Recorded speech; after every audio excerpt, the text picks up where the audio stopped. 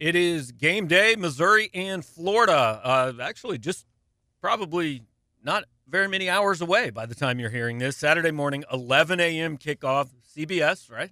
Yep, that's correct. Yep. CBS, Gabe DeArmond and Mitchell Fordy here, and we've now hit the point in the season where Missouri is actually on CBS, and Missouri fans are very upset that they are on CBS because now people will see this team play. Right. The first 2/3 of the year it was, man, why can't we get a nationally televised primetime game? And now it's like, oh, no, we do not want anyone to watch this. We have a nationally televised game. I don't know. This seems more winnable than last week.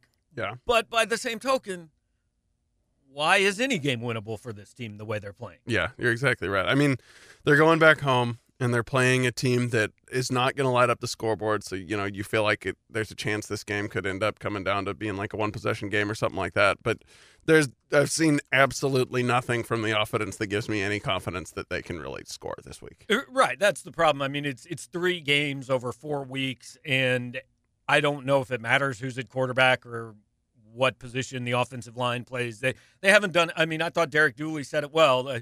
Look, we've played good against good defenses, and in the most candid thing I've ever heard a coach say, we've also played bad against some bad defenses. I mean, he didn't say which ones. Mm-hmm. We can kind of figure out which ones. But Yeah. No, I mean, like, it's theoretically possible that this team could do something to recapture what they were doing the first half of the season. Like, we have seen them successfully move the ball. Now, I do think that some of the issues were masked by the defense scoring 2 touchdowns a game, which obviously was not sustainable. Right. But, if, your Kelly Bryant plays like he was early in the season and is able to kind of open up the field a little bit, that makes the whole offense better. Like, theoretically, that's possible. And it's not like it's going to take a ton of points to win this game, but I just, until I see it, there's no way I could pick it to happen. Right. And you mentioned it, maybe the defense masked the offense, but Dave Matter wrote it earlier this week. They were averaging 6.2 yards a play, and in the last 3 games, it's 4.2. Mm-hmm. So it's not just – I mean, the offense is clearly worse. Yeah. I guess we believe Kelly Bryant is playing.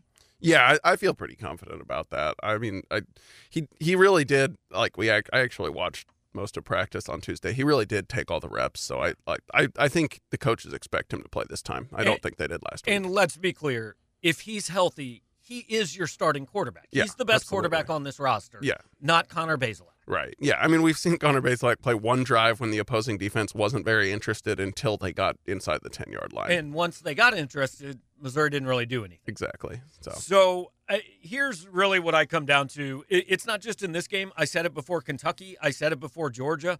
The only chance you have in this game is to hand Larry Roundtree the ball 27 times.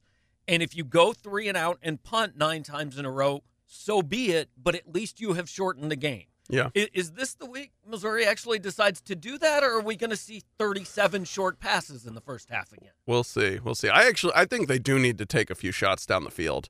Even if they don't work, you have to, at least, if Florida's going to load the box, you have to at least try to throw one downfield and give a guy a chance to make a play, that goes for an explosive play. Because, I mean, I agree that, they want to shorten the game, but at the same time, I don't think handing the ball to Larry Roundtree over and over has much of a chance of scoring.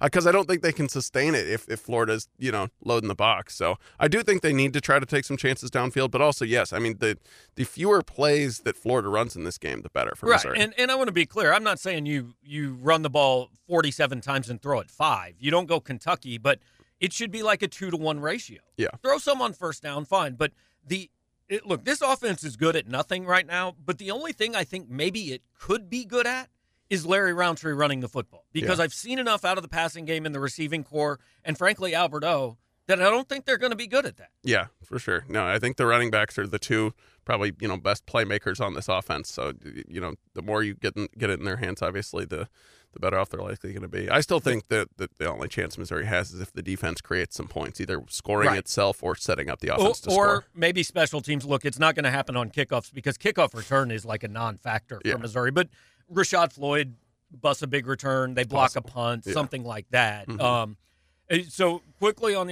that defensive matchup, here's what would concern me. And I laughed at people who immediately said when Felipe Franks got hurt, Florida got better. But Florida got better. Yeah. I mean, Kyle Trask is better. And he is not Lynn Bowden at quarterback, but I've watched a decent amount of Florida, and he does a really good job of just moving around enough to keep a play alive. You know, he's not as good, but the athleticism is underrated similarly to how Joe Burrow's is. Yeah. He can hurt you running the ball. And he's got a lot of weapons, too.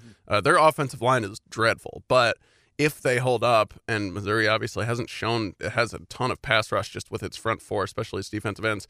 If they can give him time, he's got a lot of players to throw the ball to. I mean, Swain, that wide receiver, is good. They've got a couple good receivers. Tight end Kyle Pitts leads the SEC in catches and catches and yards for tight ends, and their running backs can hurt you out of the backfield. And Dan Mullen's really good at kind of finding ways to spread the ball around and get his guys in favorable matchups. So, given all that, if I'm Ryan Walters, this is the game I tell my secondary, you're going to have to cover one-on-one because I'm bringing everyone at Kyle Trask. Yeah, no, I think they're going to send a lot of pressure. I mean, you have to pressure him.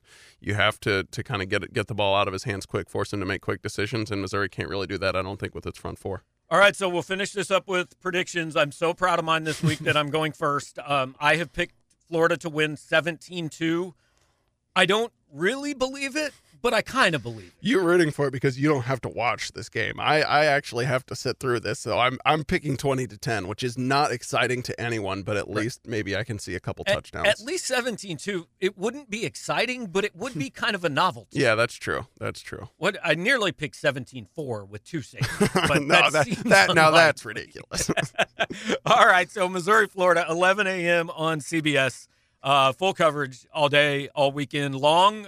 Thanks for listening. And after this, Tennessee, which if today goes the way we expect it to go, is suddenly becoming the biggest game for both teams probably in a long time. So thanks for listening. Stay tuned all day long for coverage at PowerMizzou.com.